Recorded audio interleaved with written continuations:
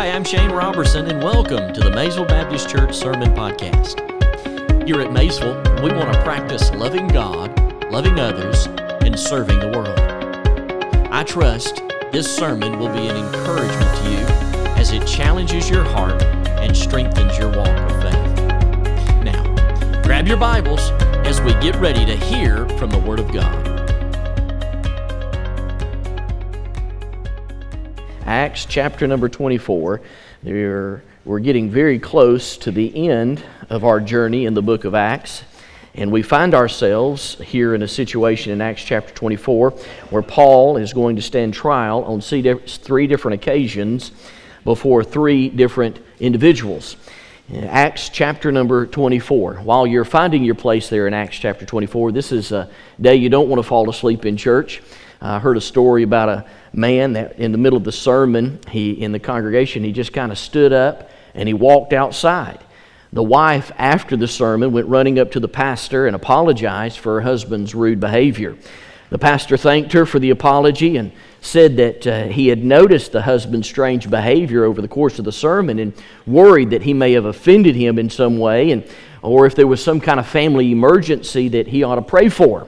And the wife said, "Oh, no, Pastor, that's not it at all. You see, my husband has always had a problem with sleepwalking." Brothers and sisters, you don't want to sleepwalk on this sermon today. Today, in this passage of Scripture, we find it is probably one of the most tragic examples of a missed opportunity in the Word of God. Felix, the Roman governor of Judea, had the privilege of spending a lot of time with the Apostle Paul. Yet sadly, we see here in just a few moments, he suppressed the work of the Holy Spirit in his life. Felix let an opportunity slip by, and in doing so, and there's no evidence at all in Scripture where he trusted Christ as Savior, so we find that here's a man that's in hell today because he missed an opportunity to receive Jesus Christ as his personal Savior and Lord. So chapter 24 of Acts is a very, very important passage. We're going to see 3 points here in the text. We're going to see that if it's a trial, you're going to see the prosecution, you're going to see a defense, and then you're going to see a verdict. But let's take a little bit of a closer look at it this morning, and I hope you'll get encouraged and challenged from the Word of God. Notice verse number 1. Let's read the text before we begin. The Scripture says, "And after 5 days, Ananias the high priest descended with the elders and with a certain orator named Tertullus, who informed the governor against Paul." Now, let me stop right there and just make sure I say this parenthetically. We all want to make sure the context is proper. Remember, Paul had just told Ananias the high priest, he just said, "When you start acting like a high priest, I'll start treating you like a high priest." This offended the high priest very, very highly. Now remember, Ananias was not a very good high priest at all. He was a very wicked high priest, an individual that could be bribed very easily. Well, he didn't take that too lightly. In fact, he got pretty offended by it. And so the Scripture says it only took him 5 days to travel 65 miles because he did not want Paul to be released, which Felix would have done. Felix would have released Paul from prison if they would have hastened and not gotten to Caesarea by the sea here soon enough. So here we find they have now hired a lawyer. You look in the Word of God, verse number 1, the word orator. The word orator does not only mean one that speaks fluently and can communicate purely, but it also speaks of the attorney. He is the attorney for the religious sect of this particular these Jews. His name is Tertullus, and he's going to talk to the governor, and he's going to bring a prosecution against Paul. Verse 2. The Bible says, "And when he called forth, Tertullus began to accuse him, saying, 'See that by thee we enjoy great quietness, and that very worthy deeds are done unto the nation by thy providence. We accept it always and in all places, most noble Felix, and with all thankfulness, notwithstanding that I be not further tedious unto you, I pray thee that you would hear us of thy clemency a few words. Now, for we have found this man a pestilent fellow, a mover of sedition among the Jews throughout the world, and a ringleader of the sect of the Nazarenes, who also hath gone about to profane the temple, whom we took and would have judged according to our law. But the chief captain, Lysias, came upon us with great violence and took him away out of our hands, commanding his accusers to come unto thee, by examining of whom thyself mayest take knowledge of all these things whereof we accuse him. And the Jews also assented, saying these things were so. Then Paul, after the governor had beckoned him to speak, answered, saying, For as much as I know thou hast been many years a judge unto this nation, I do more cheerfully answer for myself, because that you mayest understand that there are yet but 12 days since I went to Jerusalem to worship. And they neither found me in the temple disputing with any man, neither rising up the people, neither in the synagogue nor in the city. Neither can they prove the things whereof they now accuse me. But this I confess to thee, that after that way, or after the way, which they call heresy, so worship I God of my fathers, believing all things which are written in the law and in the prophets. Let me say this parenthetically, verse 14. I don't know that I'll get back to it. Paul believed the Old Testament was vitally important when it came to the Word of God. Paul said, I believe the Old Testament, the prophets, I believe what the prophets said about the Messiah. Notice what he goes on to say in verse number 15. He says, not only do I believe the law, the Old Testament, and the prophets, not only do I believe that, he says, and I have hope towards God, which they themselves, pointing there to the Jews, also allow, that there shall be a resurrection of the dead, both of the just and the unjust. And herein do I exercise myself to have always a conscience void of offense toward God and also towards men. Now after many years I came to bring alms to my nation and offerings, whereupon certain Jews from Asia found me purified in the temple, neither with multitude nor with tumult. That is to say, I didn't cause any riots when I went into the temple that day to worship. I was only helping those guys, and I was coming to worship God myself. In verse 19, he says, these guys that are accusing me of this, he says, those ought to have been here before me and object if they had aught against me. So you see, the Asian Jews there, they weren't even there to accuse him. So there's no accusers other than Ananias. Those are the Pharisees and those are the Sadducees. Notice what he says again in verse 20. He says, or else let these same here say, if they have found an evil doing in me while I stood before the council, except it be for this one voice, that I cried standing among them, touching the resurrection of the dead, I am called in question by you this day. And when Felix heard these things, having a more perfect knowledge of the way, of that way, he deferred them and said, when Lysias, the chief captain, shall come down, I will know the uttermost of your matter.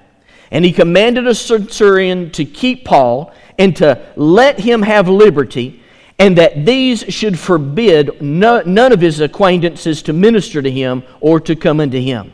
And after certain days, when Felix came with his wife Drusilla, which was a Jewess, he sent for Paul, and he heard him concerning faith in Christ.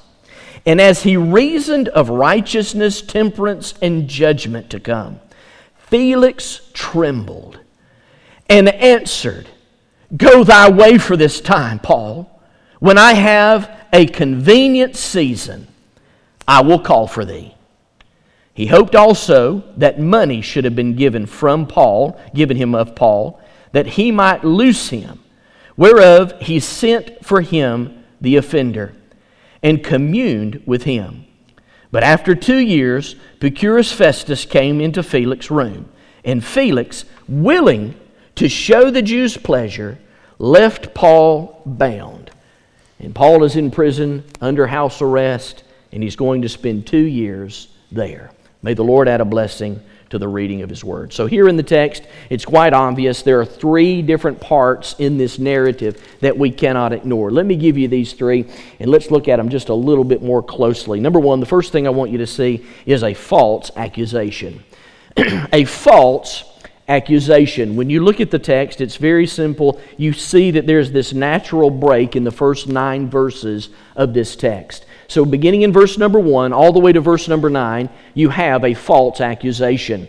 They're going to falsely accuse Paul of 3 different things. But look at verse number 1 if I could, and let me just point out a couple of things here if you don't mind. The Bible says, "And after 5 days, Ananias the high priest descended with the elders and with a certain orator named Tertullus, who informed the governor against Paul." 5 days, 65 miles. This trial was put together very, very quickly. They did not want Paul just to get out of the city of Jerusalem. They wanted Paul dead. They did not want him alive any longer. They wanted him to be done away with. Now we know that Ananias was one of the most corrupt high priests in Israel's history. And because Paul taught in the grace of our Lord Jesus Christ and not tradition, because Paul held up integrity and not works, and because Paul proclaimed character and preached against corruption, he was in jeopardy, if you will, because Ananias the high priest was going to be dethroned. Why? Because Jesus Christ, who died and was buried and rose again on the 3rd day, split the veil from top to bottom. We do not need religion anymore. Now it is a relationship with Jesus Christ. And Paul clearly proclaimed that. And he was clearly proclaiming that. But he was not causing the riots. The riots were coming from the religious. The religious were coming upon him and literally trying to rip him apart. Thank God that the guards came, the Roman guards, and rescued him, or he would be in deep, deep trouble even today. He'd be dead in this passage of Scripture. But thank God in His providence, thank God in His sovereignty, He protected Paul and put him right where He wanted him. In verses 2 through 4, we see the hearing begins, and as the hearing begins, Paul is summoned before Festus. And there you see Tertullus is going to begin this prosecution. And as Tertullus begins the prosecution, he begins by flattering Felix. Look at what the Scripture says, beginning in verse 2. He says, "And when he had called Tertullus, he began to accuse him, saying, Seeing that by thee we enjoy great quietness, and that very worthy deeds are done unto this nation by your providence, Festus, we accept it always, and in all places, most noble Festus, or Felix, and we are thankful." Here we see this Felix being flattered by this attorney. Now, this attorney in flattering Felix is something that is customary. It does happen. But when you read it, you can't help but see that it's meaningless. It's insincere. It's hollow. There's no sincerity in it at all. Why? Well, because Felix's reputation went before him. He was an awful governor. Felix was a former slave. He was a former slave who owned this position due to the influence of his brother Paulus. Paulus was a man who loved Rome and was in well favor with Rome. And he looked and he said, "I got a brother here that's in jail. He'd make a good governor over there in Caesarea." And just off of his brother, we find that the Roman Emperor Claudius went and put him in charge. And as he put him in charge, listen to what Tarticus, who was a Roman historian, listen to his description of Felix. He said, and I quote, "Felix exercised the power of a king with the mind of a slave." He absolutely wreaked havoc in Caesarea. Nothing that Tertullus said concerning this governor was true. And so we find here this flattery was all done to try to win Felix over to the side, if you would, of the Pharisees and Sadducees. And so he literally, in verse 5, he makes 3 accusations, 3 charges against Paul. Let's look at them if we could. Charge number 1. The first charge he makes towards Paul is that of sedition. Sedition. What is sedition? Sedition is the violation of Roman law. He simply says in verse number 5, "We have found this man a pestilent fellow, and a mover of sedition among all the Jews throughout the whole world." He simply says that Paul is trying to disturb Pax Romanus. He is trying to disturb the peace of Rome. He is trying to wreak havoc wherever he goes. There was only one problem. Paul was not trying to do that, not in the slightest. Paul was simply sharing the gospel of Jesus Christ. And it was the religious leaders of the day who were the pestilence. It was the religious leaders of the day who were causing the riots. Rome would never, ever allow for Paul to create a riot with such manner. Paul simply was preaching the gospel of Jesus Christ. He wanted to make sure that everyone had an opportunity to receive Christ as their personal Savior and Lord. So the first charge was set against Paul, sedition. He has come against Roman law. Number two, there's a second charge. The second charge is sectarianism. Sectarianism. Sectarianism is the violation of Jewish law. Look again in verse number 5. The Bible also says that Paul, in the latter part of the verse, was a ringleader of the sect of the Nazarenes. Now, this is quite important because the word ringleader here is a military term that means one that stands in the front rank, the one that's at the very top, the one that is causing all the ruckus. He is the ringleader. He is the one that we are to look to for accusation. But what's fascinating about this is he is accused of being in the sect of the Nazarenes. That is to say that these Pharisees and Sadducees, by the mouth of Tertullus, were not even willing to recognize Christianity as a viable religion, which is good to a certain extent, because it's not. Christianity is a relationship with Jesus Christ. It is one by which we are united with Christ through the blood of Jesus who was shed on Calvary's cross. It is the fulfillment of the Messiahship that God had promised in Genesis chapter 3. It is that promise that God made to Abraham concerning having this issue of us being united and in fellowship back with God. Brothers and sisters, I submit to you this morning that when they say that he was the ringleader of the sect of the Nazarenes had nothing to do with this. He was talking about a relationship with Jesus Christ. And in doing so, we find that there was a slander that was attempting to take place against Paul. Remember what happened in John chapter 1, verse 46. The question came about Jesus himself. Can anything good come out of Nazareth? What came out of Nazareth? The God of the universe, clothed in flesh, came out in the sinless Son of God, went to Calvary's cross, died on that cross, was buried, and on the third day rose again so that you and I might have eternal life. There is something good that came out of Nazareth. It was Jesus. But Jesus came out not for the religion of the Nazarene, but for a relationship with every person in the world. Third charge. There's a third charge we find here in the text. And that is the charge of sacrilege. The charge of sacrilege. We find this in verses 6, 7, 8, and also verse number 9. So what is sacrilege, Pastor? Sacrilege is the violation of God's law. So simply Tertullus says, I've got three charges against Paul. One's against Rome, one's against the Jews, and the third is against God himself. Notice what he says, if you would, in verse number 6. He says, who also hath gone about to profane the temple, whom we took and would have judged according to our law. But the chief captain, Elymas, came upon us with great violence and took him away out of our hands. If you know anything about this story, you can go back and look in the text. That's not what happened at all.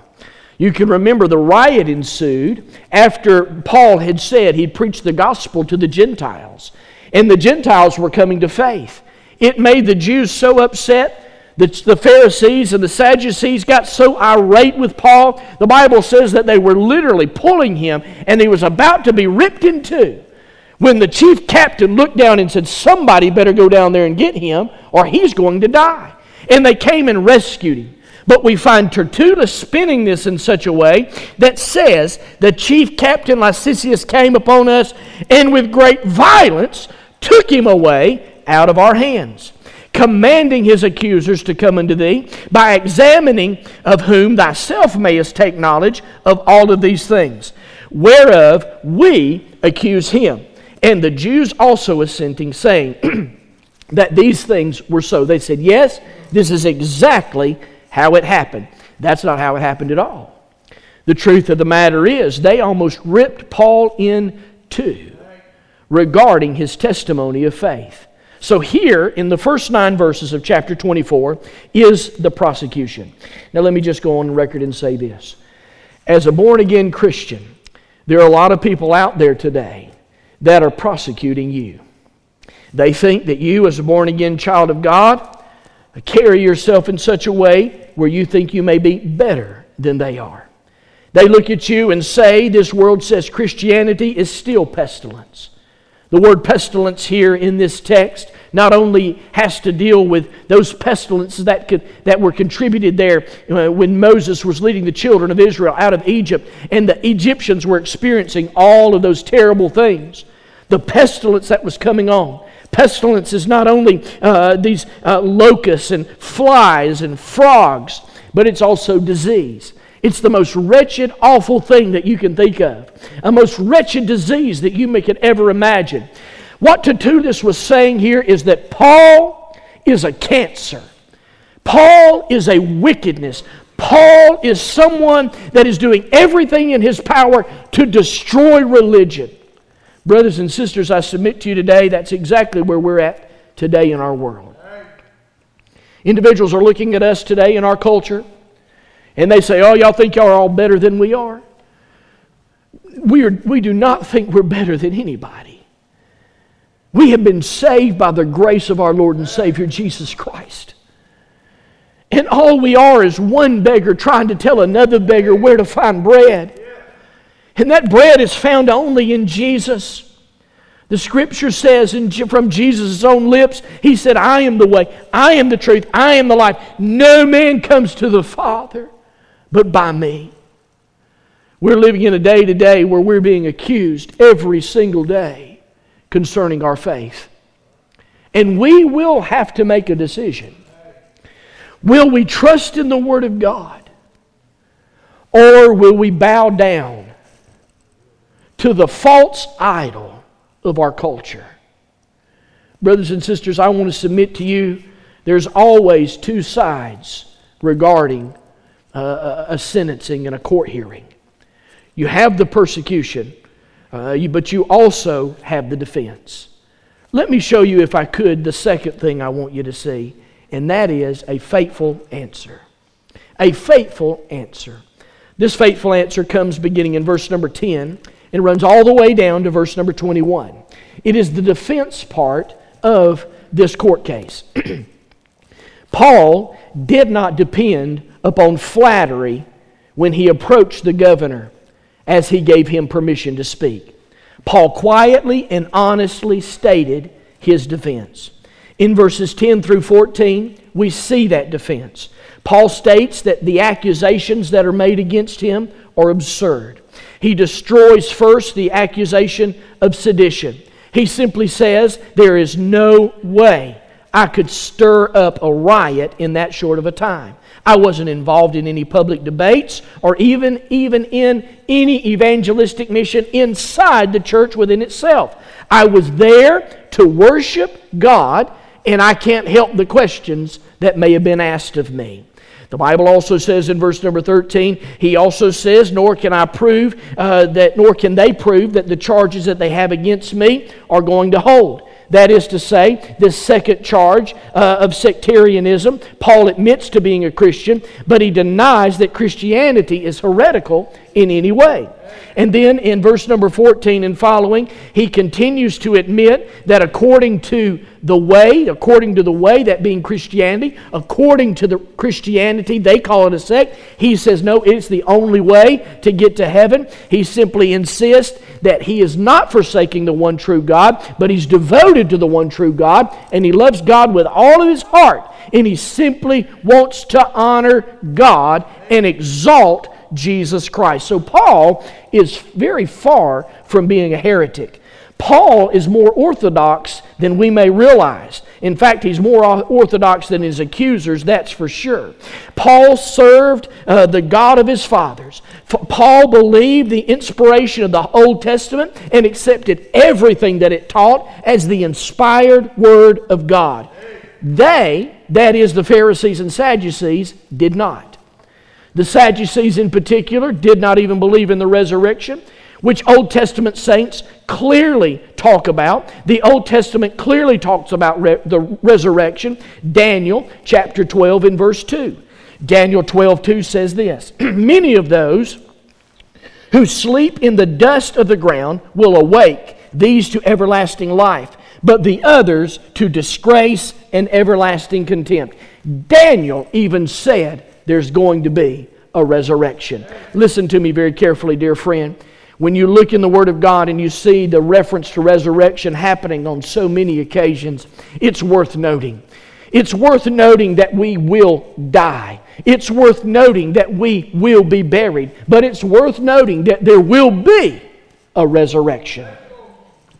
When you look at this passage of Scripture, you see very plainly that as Paul is proclaiming this issue of resurrection, he is doing it not with an attitude of arrogance, but he is doing it with an attitude of meekness. Brothers and sisters, the Bible says, "Blessed are the meek, for they shall inherit the earth." That's what Jesus said. Those were his words, come from his very lips.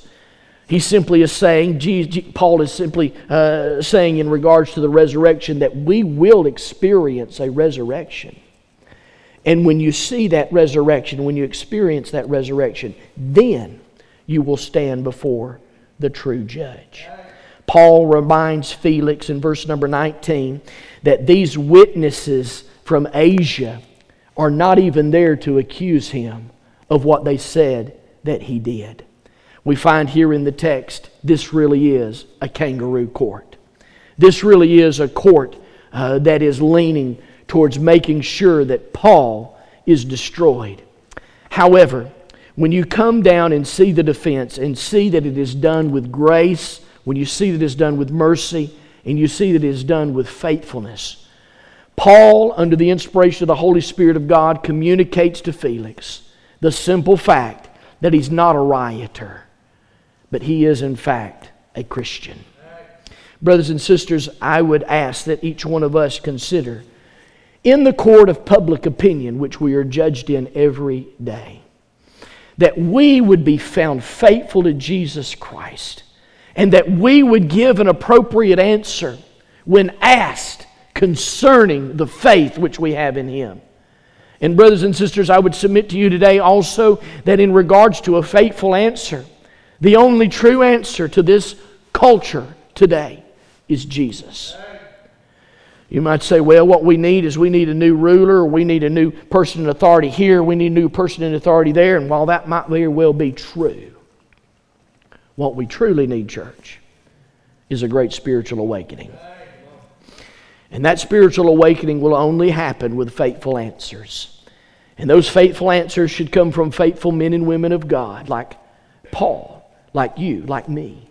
Yet those faithful answers ought to come on the heels of the hottest fire. When it is the hottest, we must be the most clear-headed. We must be the ones to say, Jesus said. He said He is the way. He said He is the truth. He said He is the life. No man will come to the Father except by Jesus. Notice what the Bible says beginning in verse number 17. Paul says, "Now after many years I came and I brought alms to my nation and offerings. Whereupon certain Jews from Asia found me purified in the temple, neither with the multitude, nor with rioters, who ought to have been here today to object if they had something against me. Or else let these same that are here today say that they have found something evil in me personally, because I've stood before their council." And the fact of the matter is, there was no trial in the council that Paul was in when he was before the Sadducees and the Pharisees. If you'll remember, it was not a trial. Tertullus says, we wanted to try him in our own court, but the court that they had for Paul was to kill him. He goes on to say there in the text, he says in verse number 21, except it be for this one voice that I cried standing among them, touching the resurrection of the dead, I am called in question by you this day. He says, the only thing that I'm here in front of you today is for this one thing. That's the resurrection, to which we all will enter. Right then and there, God put Paul in a place where the word of his voice carried under the inspiration of the Holy Spirit of God and moved, if you would, the defense into a position of the verdict. I want to show you a third and final thing. I want to show you the foolish attitude. The foolish attitude.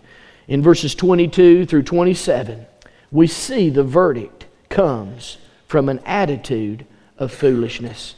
Felix the governor heard the prosecution. He now just listened to the defense. And do you know, he came to the conclusion that there were two comments that were made that really got his attention. And because of these two comments, he made this following verdict. The first comment that really got his attention is found in verse number 22. Verse number 22, we find here, and when Felix heard these things, having a more perfect knowledge of that way, he deferred him and said, when Lysistra, the chief captain, shall come down, I will know the uttermost of your matters. So what was said? Brothers and sisters, if you have your pens, pencil, lipstick, or mascara, I would underline the word more perfect knowledge. Somebody is feeding Felix some partial truth about Christianity. Who is it? So when Paul talked about the way, he knew exactly what Paul was referring to.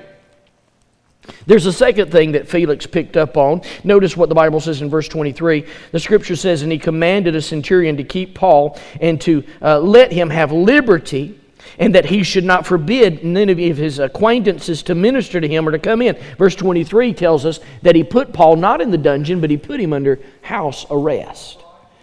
And he put him under house arrest where anybody, any of his friends could come. Any of the missionaries could come. Any of his workers could come. Any of his help could come. Anybody could come see Paul. But he all did it for one reason and one reason only, and that's found in verse number 26. The Bible says he had hoped also that the money should have been given him of Paul, that he might loose him. All Felix wanted was a bribe. All he wanted was money. Now I want you to think about this just for a minute. Paul, in a spirit of meekness, could have at any moment picked up his pen, knowing that everybody is welcome to come see him.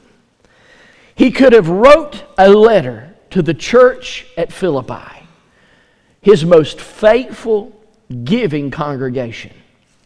And he could have just said, dear church, I'm in prison. I need to get out because God has called me to Rome. Please send an offering and bring it to me so that I might take the gospel to Rome. That's all Paul had to do, David. That's all he had to do. But Paul didn't do that. As a matter of fact, Paul didn't even mention that. Paul didn't even consider that.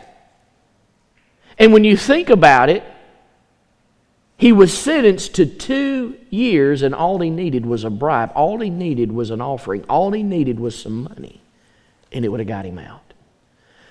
But for 2 solid years, he stayed under house arrest. Why? I believe for one reason only.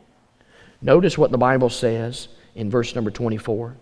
The Scripture says, and after a certain days, when Felix came with his wife, Drusilla, which was a Jewess, he sent for Paul and hearing him concerning the faith in Christ Jesus. So we find out in verse number 24 who is feeding Felix information. It's his wife. His wife, who is a Jew, begins to talk to him and says, you need to listen to what this guy's saying. Because he's talking about the Old Testament, he's talking about the prophets, and he's talking about Daniel. And he's talking about this resurrection. He said, and she tells her husband to a certain extent, listen, we're going to die and we're going to stand before a greater judge. Paul picks up on this and in verse number 24 begins to communicate how to have faith in Jesus Christ.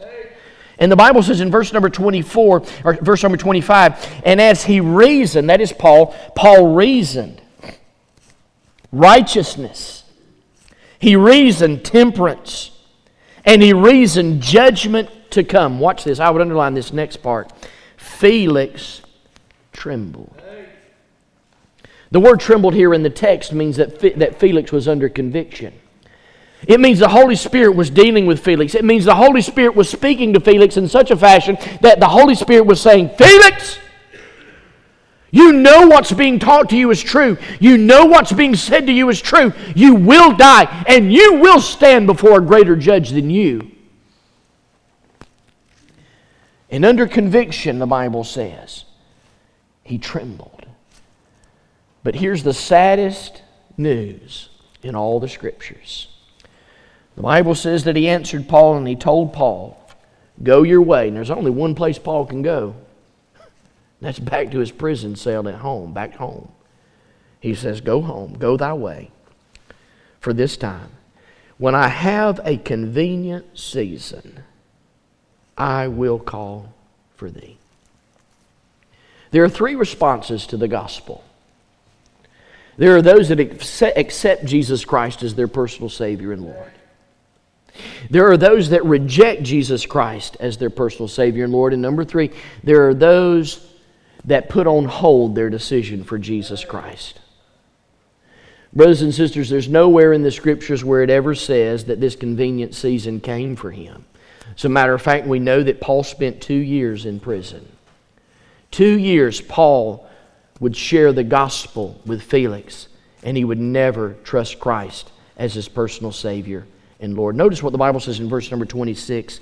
The Bible says Felix hoped also that money should have been given him of Paul, and that he might loose him. Wherefore he sent for him the oftener. You see that?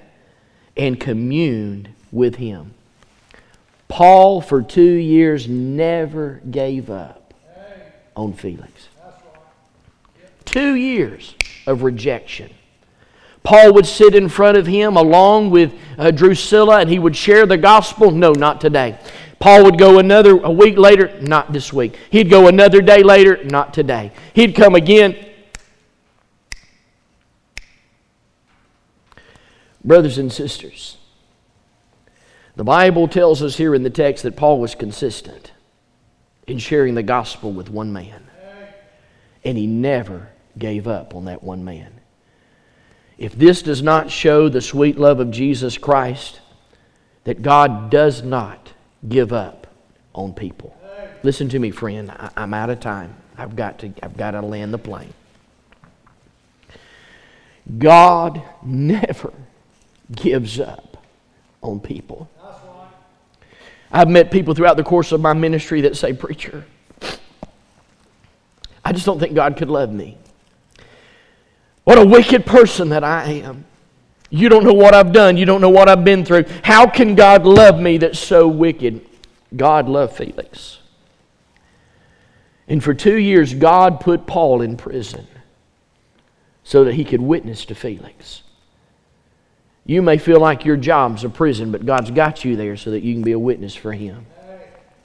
You may feel like the relationship that you're in is a prison. God's got you there as He's trying to use you that you might see that individual come to Christ and know Jesus Christ as their personal Savior and Lord. I'm telling you, God in His providence puts us right where we need to be. And when you look at the meekness of Paul, there's power under the control. He could have left at any time, at any moment. He could have said, I'm out of here. But he didn't.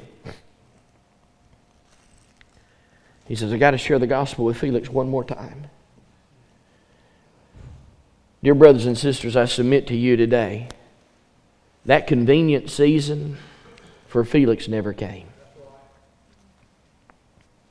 And you may be here and you may have heard the gospel preached day after day, week after week, month after month, year after year. And you've rejected it, and you keep saying, well, when a more convenient time, just not right now, just not right now, just not right now. You too may end up like Felix. That convenient season may never come. And you will die in your sins. And according to the Bible, you'll split hell wide open. Hell was not a place that was designed for us. It was designed for the fallen angels.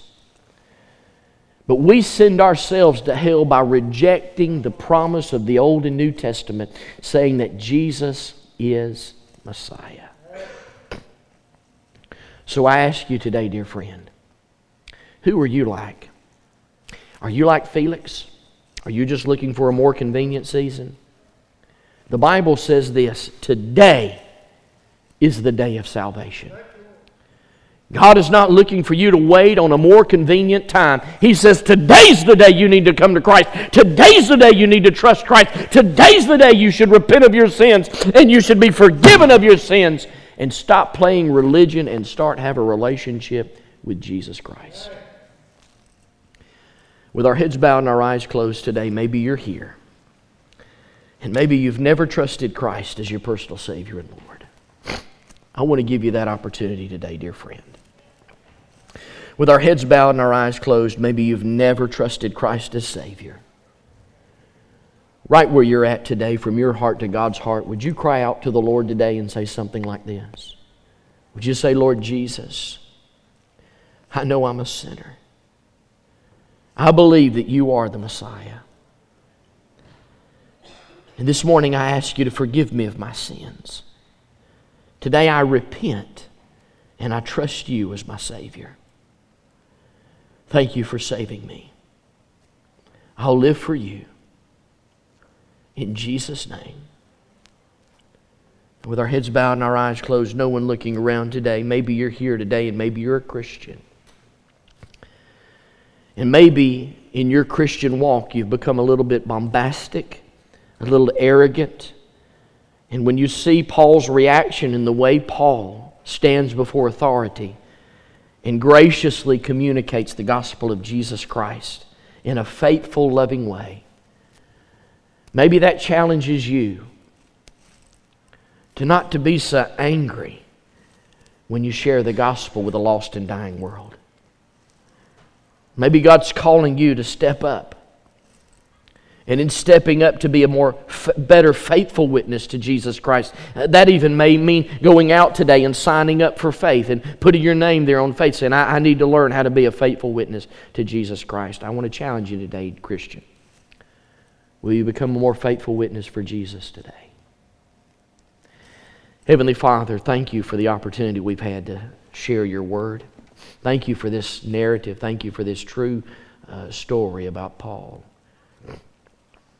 Lord, I pray in the name and through the blood of Jesus, you'd speak to our hearts today as you've challenged us. Bless this invitation. In Christ's name, amen. Thanks for listening. As a pastor, my primary concern is your eternity. The Bible says in 1 John chapter 5, verse 13, that you can know where you will spend eternity. I would love to connect with you and talk more about your walk of faith.